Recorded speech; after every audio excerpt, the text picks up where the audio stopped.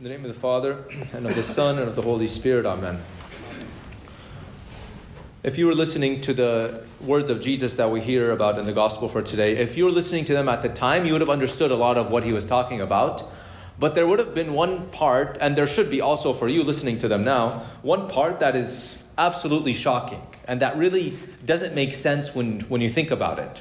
And the reason why I say those that were listening at the time would have understood it is because the Old Testament and the Bible uses imagery about God as a shepherd of the people. It uses that, and there's a common understanding among the people of God that God was the shepherd and that they were like the sheep of God, and he was the one that would be guiding them, like how a shepherd guides his sheep.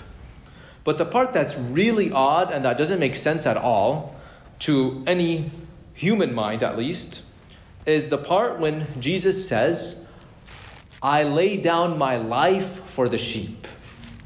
The reason why it doesn't make sense is because that's not what a shepherd would ever do for his sheep.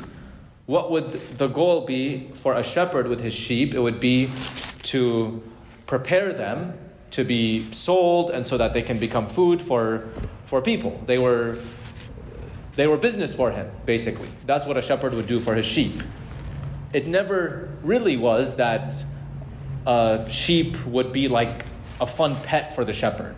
And even if it was the case, it would probably never happen in all of human history that no matter how much a human being loved an animal, a human would die for the animal. It just wouldn't happen. And so that's why it makes the message of Jesus very odd, because he's not talking about a normal shepherd as we would think of in human terms. That's why when we think about God or the messages of God, we have to kind of think outside the box or outside of this world, let's just say. We have to think above this world. That's actually what the word supernatural means. It means above nature. So we have to think beyond human nature, because human nature would never think to sacrifice for somebody so much lower than you, like in comparison to how it is between a shepherd and a sheep. A shepherd would never sacrifice its life for the sheep. We as human beings cannot understand that, but that's because we're thinking about it as human beings. But if we try to look at it from God's perspective, then we see that God sees us as his sheep, but not as a human being would see sheep. We might find it insulting. Like, he calls us sheep? How could he compare us to animals? Well, that's not how God sees it, actually. God sees it that we are so valuable to him, that we are even more valuable than his own life, than his own divine life, that God wants to give us his own life. He wants to sacrifice for us. He wants to have a relationship with the sheep, because you don't die for someone that you don't have a relationship with. You die for someone that not only you have a relationship with, but you have the most deep relationship with, that you have the most love for. That's what it's all about. Love. You would never give your life for somebody that you don't love. And God, using this image, wants to show us how much he loves us, and at the same time, what the difference is between us and God. He is the shepherd, we are the sheep, and yet he loves us that much. He is perfect, we are not perfect. He is the creator, we are the creatures. He is all good, we are full of sin. We have offended him so many times over and over again, and yet he still sacrifices himself for us. And the Lord wants to make that sacrifice be something that's not only a thing that we think about and that we remember, but he wants to make that sacrifice something that we actually experience in our lives. There's something that I mentioned about the sheep. One of the aspects of the relationship of a normal shepherd and the sheep would be that he would prepare the sheep to be eaten. That's what would normally happen.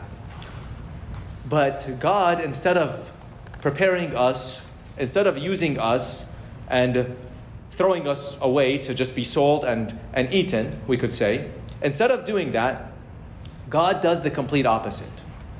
He gives himself to die and also to be eaten in the Eucharist. That's why the Eucharist is actually not just a symbol that God wants us to think about, like, oh, look at what he did for us 2,000 years ago when he said, take and eat, this is my body which will be broken for you. No, the Eucharist is not something that we think about like a nice memory, because that would not be enough for the unlimited and eternal love of God. That would not be enough for God. God didn't want to just give us a memory of his love. He wanted to actually give us himself always. And so that's why the Eucharist, when we receive the Eucharist, we should be remembering the sacrifice that God made for us. Because actually in the Mass, we truly participate in the one sacrifice of Jesus. And we receive his body and blood. And when we receive his body and blood here in the Mass, this should form our lives so much that when we go out of here, we live as he lives. And we be as he is. As he sacrificed himself for us, and as we receive that sacrifice into our bodies and into our souls, it should not just be something that we keep here and that we pray about here and then we leave and then we act as if everything is normal. No, you just received God in your body, and he humbled himself that much, although he didn't need to do that. He humbled himself that much. He became that low. He became food for us. And yet we go out, and when we have people that have hurt us, although we are sinners just like them, when we experience things and people that have mistreated us, we sometimes mistreat them. And we sometimes don't act like God. We don't sacrifice for other people. Instead, we push people away from God. The point of the Eucharist is so that we can come and experience the grace of Jesus and then go and share that grace and that love and that mercy and that humility and that sacrifice with other people. That's the goal of the Christian life. And it's especially in these days that we are approaching the end of Lent and about the sacrifice of Jesus and remembering what he did for us. It's especially in these days when we should think about how our Lord acted and make it not only something that we remember as a great thing that happened, no, but as something that actually has an effect on our lives and that changes us and that changes the relationships that we have when we think about the relationship that God wants to have with us and the relationships that he wants us to have with other people, to forgive and to show love and mercy as he did for us and as he wants us to do with all of our brothers and sisters. Amen.